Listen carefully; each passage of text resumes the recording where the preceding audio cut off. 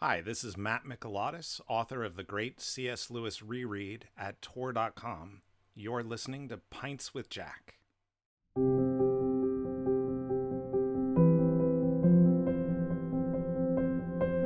Love people, use things. This is Pints with Jack, Season 6, Episode 29. BareFace, After Hours with Marie Bates.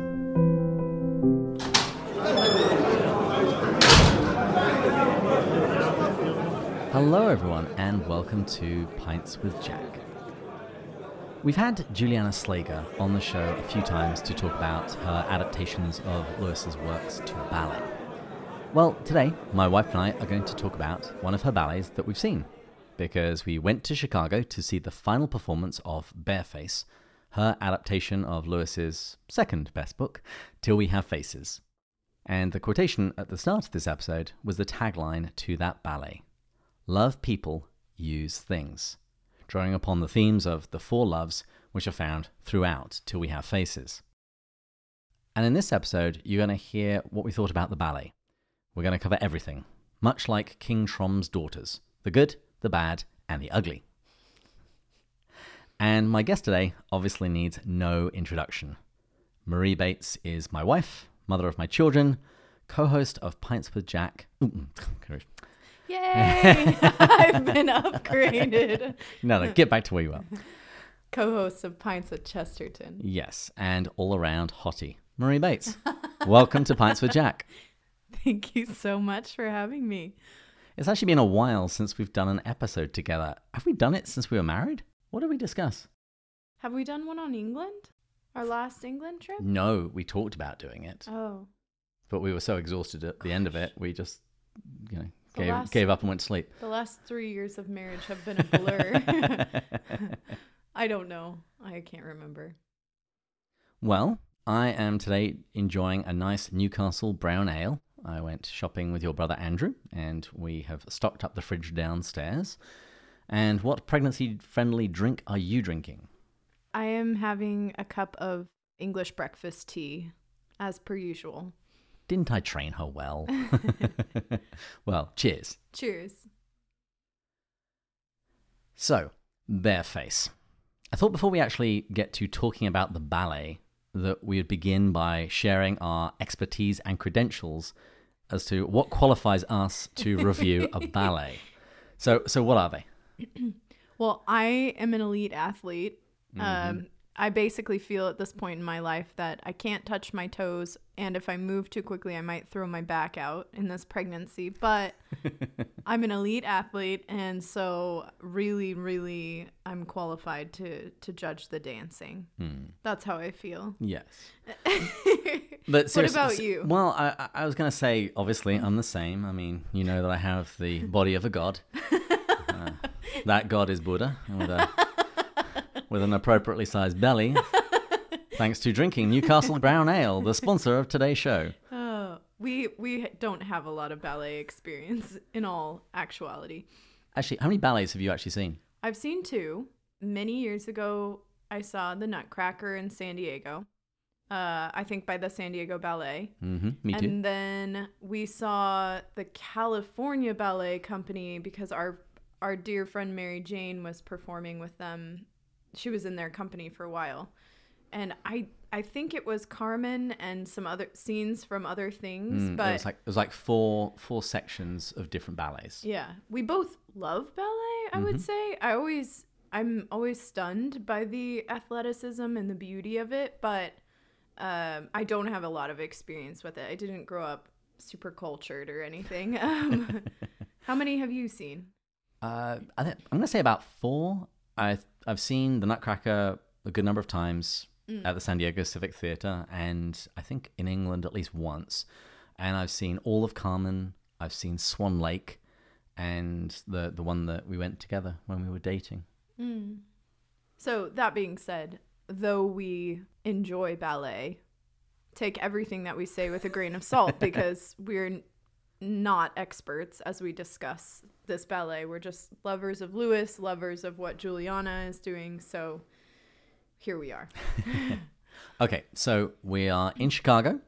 We got to meet Juliana's husband just before we went into the theatre itself, which was wonderful because I interviewed her on a video interview. He knew what I looked like. Yeah, he was very kind. So we got our snacks, we went into the theatre, and as the curtain comes up... Wait, babe, can we talk about the lady who was sitting next to us? Oh, so miserable, so angry.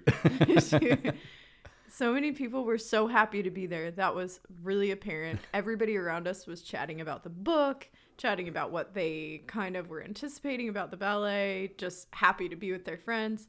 And then this lady was sitting next to us, and she was so mad at me because I kept rustling my gummy bear bag. And I do have to qualify this. It wasn't like you were really seriously rustling it. It was just like, on occasion, you might hear the slightest crinkle. And then, worst thing ever, I had to cough. And she literally leaned in front of David. Yeah. And looked over at me. Glared at you. And I just didn't look. I was too scared. And the funny thing there were a couple of spaces further to my left that she could have moved away from us, yeah. Or, taken a bit of a chill pill. She's a friend of Jesus, yeah. and we love her. I do just want to point out, though, it wasn't like you were making much noise at all. It was just the slightest noise. And she popped up and just glared at you. Yeah. Well, anyway. So it was very funny. Yeah. So the curtain rises and the ballet begins, and we get to see each of the characters for the first time. We get to see how they're portrayed. So I think let's just talk about each of the characters in turn and just say a few things about our initial impressions. Okay. And also as they developed throughout the ballet. So sure. Let's begin with King Trom. What do you make of him? He was, I thought, really well cast. His physique was tall and huge. He was, or I don't know if he's actually huge, but on stage he looked huge, and compared to some of the other dancers, he looked huge. But he was perfect for the part. I thought physically he really fit the part well. He also really got across that powerful, domineering personality of King Trom. You felt that his, intimidated by him immediately. Yeah, his oppressive nature. I'm just going to put my cards on the table straight away. And I'm going to say I think that's the number one thing I got out of this ballet.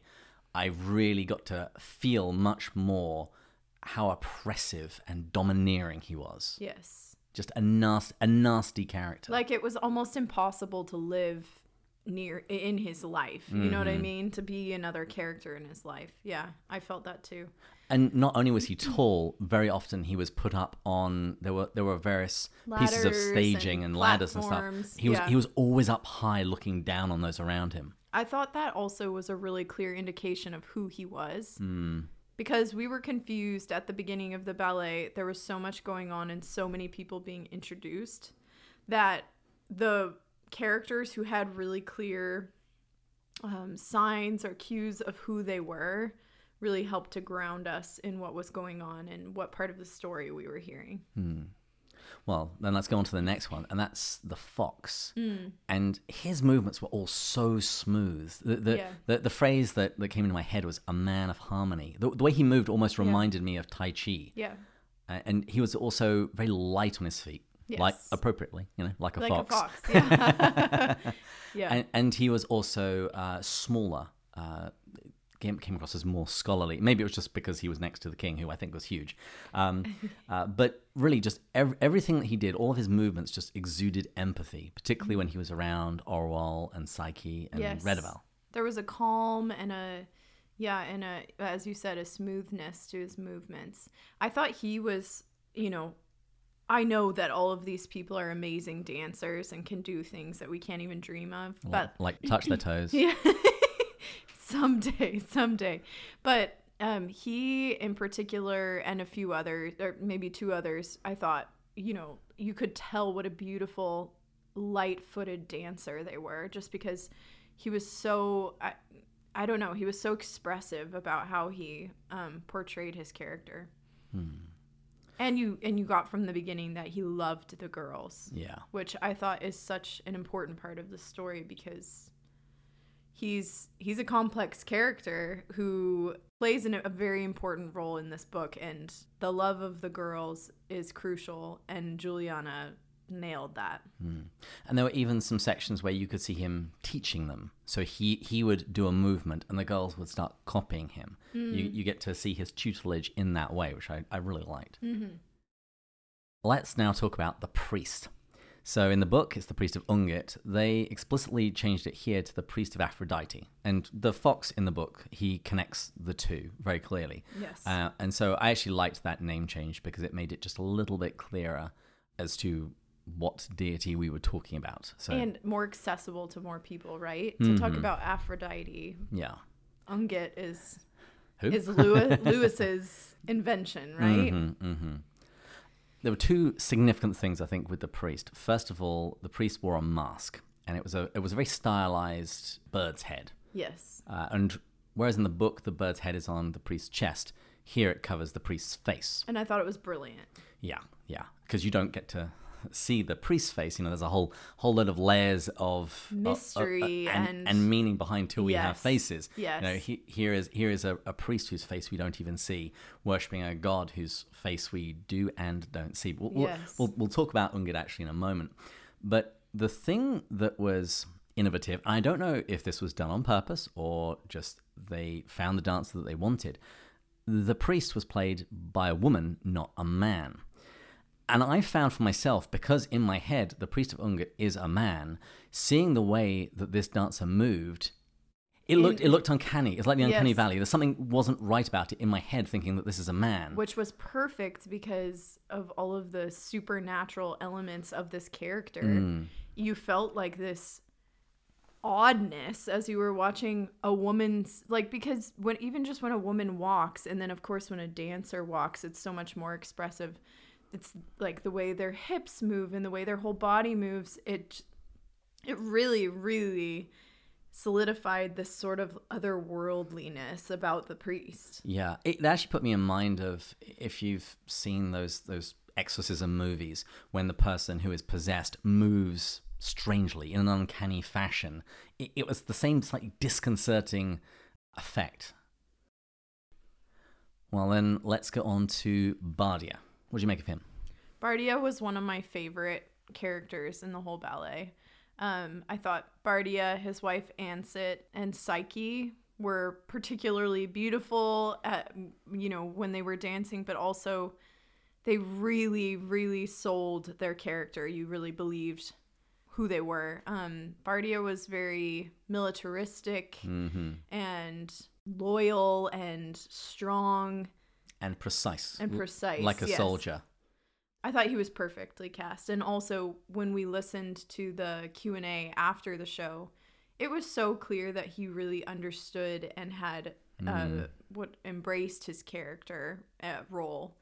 And that he had studied the work and not just taken on the work of the ballet, but he had really tried to understand what Lewis was doing with Bardia. I bet he listened to season 3 of Pints with Jack. I don't know. So Bardia is married to Ansit, and Ansit had a slightly enhanced role in this ballet. Which I liked. Yes, me too, because she basically leads the troupe of dancers when they're in the mines. And the mines itself is also expanded in the ballet. And that scene was probably the most iconic, I would say, of this particular ballet. When I think of this ballet, I think of the mine scene. So the stage is mostly in darkness, and the dancers have headlamps on and are moving. And it's the dance of light and the outlines of the silhouettes which produce this wonderful effect. Yeah. I thought that scene was one of the most striking scenes of the entire ballet. At the same time, I thought it was a little bit long. Perhaps could have spent a little more time in other places on other scenes, but really, really visually interesting. And the dancers were really amazing in that scene as well. And I'm sure we'll talk about it in a little bit. The scenes with Ansit, Bardia, and Orwell were fantastic, but we'll get to that in a moment. Yes. So the next character is Cupid himself. Cupid was also a beautiful dancer. Like I said, he and Psyche and Bardia, I think, might have been, favorites of mine if I had to pick favorites. But Giuliano was really creative about having him in the background of the scenes before it was actually his main time to come into the scene, which was really cool. And once again, they utilized sort of like these rolling ladder platform things that were coming in and out of the stage, and it gave dimension to the scenes.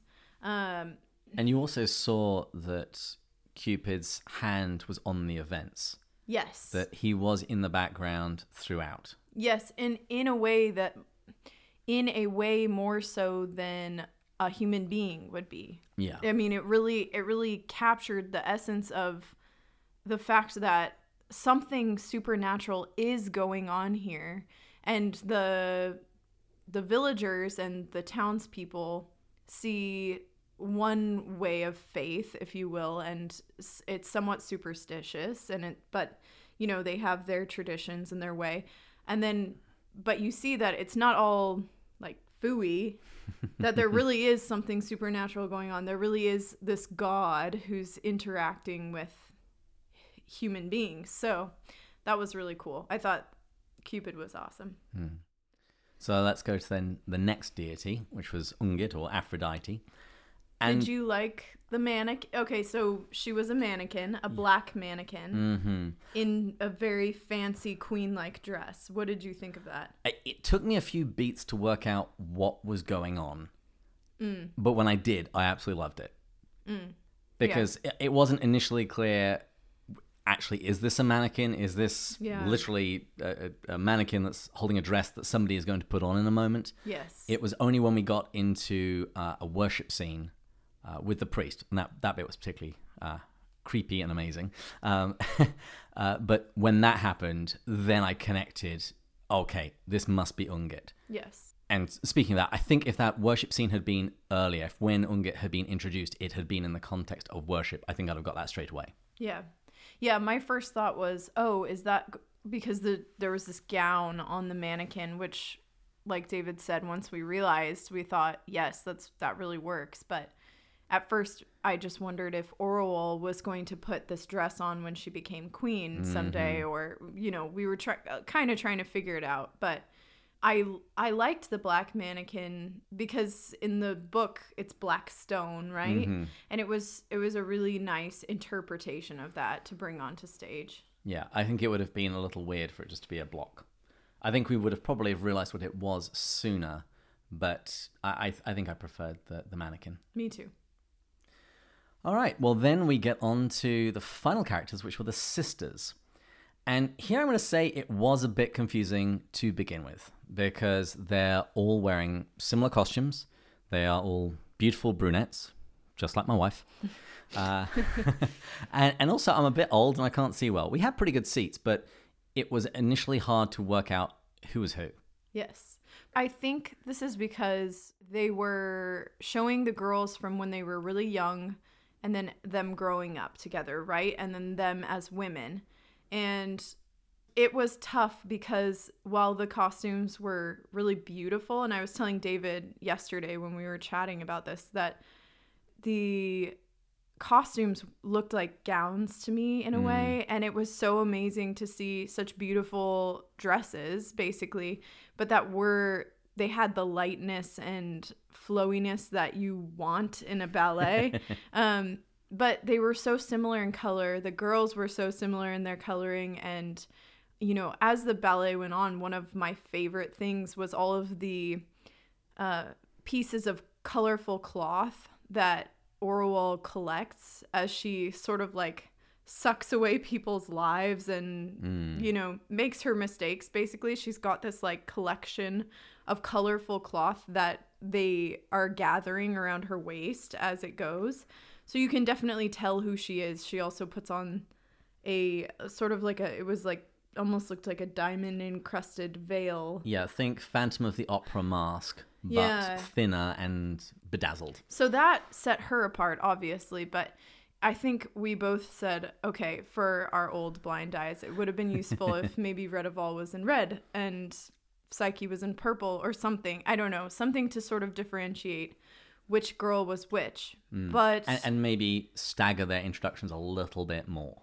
But I will say when like the interaction where Orwell protects Psyche or defends her. That was the bit when I really got clued in as to who was who. I had those words flashing in my head when Orwell says that Redoval had mistreated Psyche, and the next thing that she remembers, when the red ascends once more, that she's standing over her with her hands around her neck. Yeah.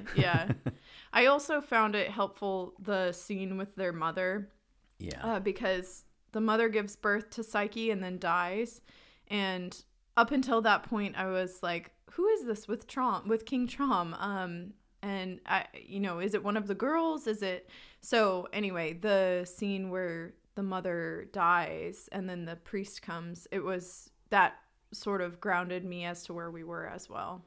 Yeah. One other thought that I had that might work, because on the stage they had a mirror, which was a projection.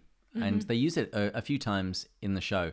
But I think they could have actually even used the mirror in the introduction for each of the characters. So as each character dances across the stage and pauses in the center, that we would see their much larger reflection or projected reflection appear in the mirror. Maybe even include their name underneath, just so we know. But so we get a really good image in our minds. Even for the people at the back in the cheap seats, and we were not in the cheap seats, but just to really solidify who was who. I think that could have helped. I think that's an interesting idea. Yeah, I do think the screen at the back, definitely could have been utilized a little more if she had wanted to put some more words up there to sort of orient you as to where you were at in the ballet. It could have been helpful. Even just a line of text, maybe even from the book or. But just setting the scene for what's about to happen. Yeah, that's an interesting idea, babe. And you could tell from the conversations around, because we were earwigging on those who were sitting around us, and not just the mean lady to my left. We've talked to each other for 5 hours on the way to Chicago. We don't have anything left to say to each other right now. We're just listening to others. Yeah, but it was very clear that the people who were attending the ballet virtually everyone had read Till We Have Faces. Yeah. How do you think somebody would fare watching this ballet if they hadn't read the book? It's hard to say exactly because we have read it, but I think it would be tough, to be honest. I think I would have felt lost. And I'll say this. In my limited experience of ballets, they're way simpler. The stories are way simpler than what Juliana's trying to do, right? Yeah. It's like, okay, the Nutcracker, some toys come to life at night, whatever. Okay. Sorry, the most... Please follow us for more deep dives into ballet. I won't be starting a ballet podcast anytime soon. But Till We Have Faces is one of the most complex Lewis books I've ever read.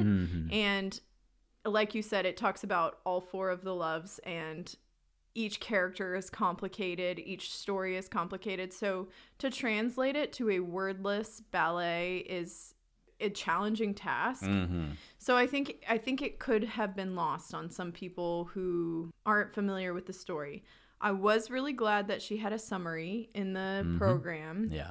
And that she said, go to pintswithjack.com for more. Because that would be, that was helpful to sort of refresh on the story. Yeah, I think maybe that could have even been augmented a touch more by breaking it up into various acts. Yeah. So if somebody is looking at that while they're at the ballet, they can keep track of where we're at. Yeah. Or, like I said before, maybe project a line of text saying what's happening, or something like in the Kingdom of Gloam, where the goddess Aphrodite is worshipped, the king marries a new wife, something like that. Yeah. One other option that would be available is to actually cut down the story some more. Just try to simplify it a bit. Yeah, but then I got the problem. What do you cut? Yeah. Well, you definitely can't. Yeah, you definitely can't cut certain things because it doesn't make sense otherwise. I mean, for example, all of the interaction basically with Cupid and Psyche has to stay. And I don't know what you would cut, but I see your point. She would have had an easier time trying to put on the Nutcracker. Let's just be honest. One other thing I wanted to talk to you about was the music. What did you make of it? I want to say two things. Some of it I really enjoyed, and some of it I thought was effective. Yes. So, yeah, she had some classical music scenes that immediately after you had said to me, I loved that. That was beautiful. And I think she arranged all the music, right? Or she at least found it. I think she went hunting for all of it. So the scene between Cupid and Psyche, their like love dance scene, their courtship. It was so beautiful. It was, I mean, it showcased their dancing so perfectly. The music itself was very, I don't know, ethereal and uplifting. And it was kind of this, it felt like a mix of like the divine and the human, which I think is what classical music can do really well. Mm-hmm. And then she used all of these really interesting elements throughout the entire ballet that were jarring, slightly more contemporary, a little less sonorous, a little less melodic. Because she wanted you to feel the discomfort of some of these characters and some of these scenes. And that definitely worked. It definitely worked. It helped you to understand what was happening, because some of what happens is very disturbing. I mean, King Trom is an abusive, horrible father and king. So there were, scenes with him that were jarring. And then with the priest, like you said, the woman moving as a man, sort of, it was like this uncanny valley thing. But then also the music around some of her scenes was really fitting to kind of compound on that. Yeah. It kind of reminds me of something that happened to me when I was watching The Passion of the Christ the first time, because there's so much horrible stuff in there since you spent 90% of your time at the crucifixion. Yeah. When you had a flashback to earlier in Jesus' ministry, it was so delightful. You just wanted to, can we get away from the pain and the suffering and get back to the happy times? Yeah. Yeah. And so when the nasty stuff came back, it's like, no. Yeah. Yeah. But I thought it was really cool. I liked how she thought about it. It was definitely more contemporary. It felt like more like contemporary dance to me at many points during the show, which I think she wanted, right? Yes. I remember when I interviewed her, she said several times it was trying to connect with a more contemporary audience that isn't steeped in quite the same ballet, I don't want to say tropes, but the signals that the ballet gives to the audience so that the audience can understand what's going on. So what were some of the standout moments for you? I would say my two standout moments, and I know you have other ones, were Orwell and Ansett fighting over Bardia and Cupid and Psyche's meeting. I think those two scenes, it was, at least to me, so apparent what was happening. The dancers, I felt, were used to their best ability in those scenes. The music pairing with it was so wonderful. And then just the emotion that you felt from the characters in those scenes was so clear.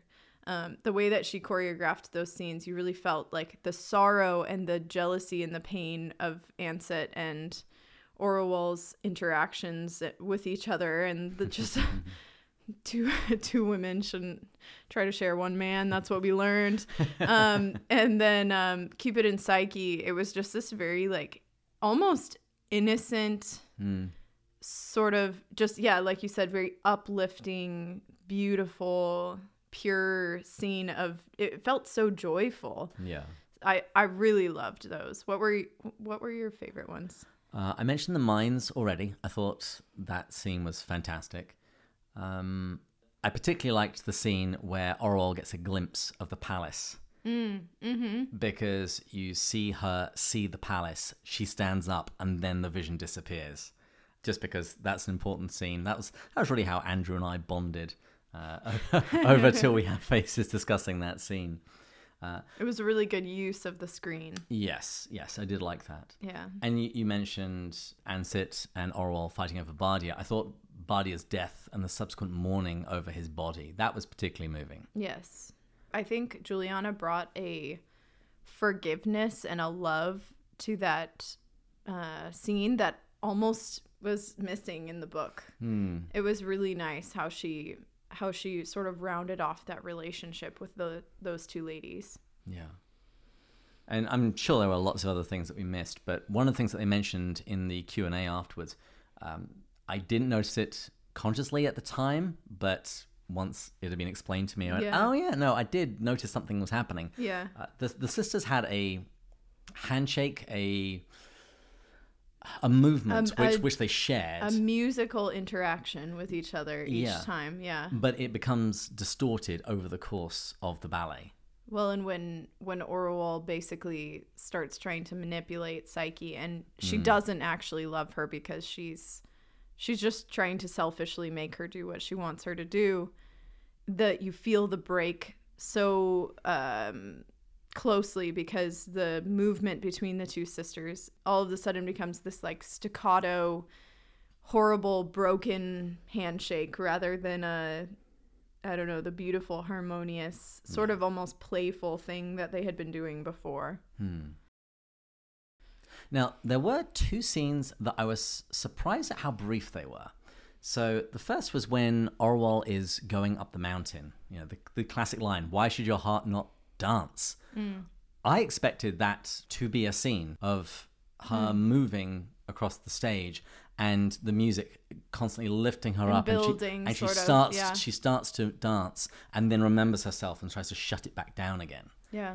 I think visualizing her fight with joy. And look at me, I'm trying to make this thing longer. And earlier I said, I was like, maybe try and cut some things down. But that scene, I would have liked to have seen a little bit more. A little extended, yeah. Mm-hmm. Yeah, and then what was the other scene that you thought could have been longer? I would have liked to have had a little bit more when the sisters reunite. Oh, yeah, I can see that. And again, something of the conflict, because Orwell is delighted to see that Psyche is alive. Yes. But at the same time, she thinks that she is under the sway of something horrible. Yeah. I don't disagree with you. I think a little more time could have been spent in both of those scenes. That being said, I'm glad they were included. But yeah. Maybe that's what I meant before. Like with the mine scene was so cool visually and musically, but as far as importance in the storyline, I would have liked to see a little more between Orwell and Psyche a little later. So now one neat thing that they did is they basically brought the plague down into the mine. That's where we get the scene with the plague. So it was pulling double duty. Yes. But yes, even then, I think it was really moving. Mm-hmm. I mean, yeah, that was such a cool way to visualize that scene. Well, then let's fast forward to the end. What did you make of the ending? I enjoyed the ending. One of the things I really liked about the ending was the papers. I liked the use of all of the, the frantic energy. You can tell she's grasping at straws, and they had so much paper on the stage, and it was I thought a really good visual of what was going on with Orwell at the end after her reading her testimony or whatever time and time again. The one thing that I would have liked to see would have been slightly more, something more drawn out between... Look at us, slowing it down again. I know. Orwell and Cupid. Yeah. Juliana, I think in the program, I'd have to look at our program again, but she says at the end that there's like this loving, tender moment between Cupid and Orwell right before she dies. So I was anticipating that in my head, but it was just so quick and over so fast. And I think they could have done some sort of slow dance between those two at the end, and really, like, that was such an important moment, the moment of her death, that it felt so brief. To see Cupid woo Orwell in the same way that he wooed Psyche. Yeah. In that scene, if we could maybe have some echoes of that. Yeah. And the way I imagined this going would be that Orwell would be at her desk writing her book, and Cupid comes in, and then the two of them dance, and then the two slowly become more and more in sync as she is giving herself over to divine love. And then maybe at the end of it, she then returns to her desk, and Cupid stands before her, and she bows her head in reverence, and then very slowly her head goes all the way down to the desk, and then fade to black. And then you know that she's died, but she's died in peace. Yeah, I think one thing I will say about my husband is that every movie and every every show we've ever watched is that he's super creative and he has his own visual of how things could go for better or worse. I mean, Martin Scorsese, that was how he wanted to end that movie. Now what would David Bates do? No, but I agree that I think that could have been a really cool way to do it. And yeah, it's so important because she finally could realize that she's loved. And she's gone her whole life thinking she's undesirable, not worthy of love, not worthy of relationships. And she sort of like has to trick Bardia into being the love of her life. Not really, but you know what I mean? She just takes advantage of the fact that he has to listen to her orders and he's super loyal. She's his boss. Yeah. But anyway, so the love that Cupid offers at the end is just so important. But yeah, I did enjoy the end of it.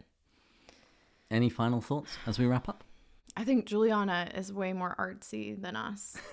And I mean that in the nicest way possible. Like, we couldn't have done this. I think we could do a ballet just as long as it wouldn't require us to move too quickly, touch our toes. Okay. David keeps bringing it up, so let's just put it out there. I can't touch my toes, but I am going to someday. It's just not today, and it's not until after this baby's born. Probably. How is Lucy? She's good. She's kicking away. She's a dancer. Maybe this is what begins her inspiration. Maybe she will be our way of entering into culture. Yeah, she'll listen to this podcast in 20 years and say, yeah, my parents knew nothing. Marie Bates, thank you so much for coming on the show. Thanks for having me. Ew. Sorry, everybody.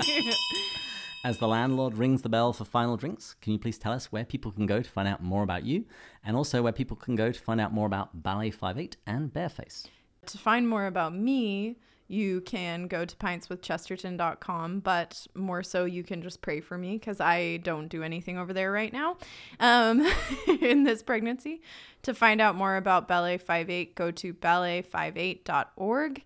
And I really would recommend, if you can somehow see the ballet, that you should, and you should talk about it with your friends and really let it lead you to truth and beauty and goodness. And the last I heard is that they're planning on doing more performances towards the end of the year. Well, thanks again to the beautiful, wonderful, caring, sandwich-making Marie Bates for coming on to the show.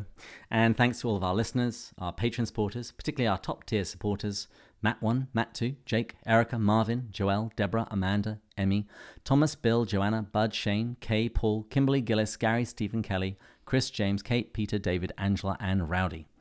We pray for you all every week, and particularly all of the prayer requests on our Slack channel. And if you've enjoyed this episode, please write us a review wherever you listen to this podcast. And normally I'd thank our audio engineer, Taylor Schroll, but I'm going to be editing this episode, so I'm going to thank myself. Thank you, babe. You're very welcome. And please join us again next time when we'll continue going further up and further in. Cheers.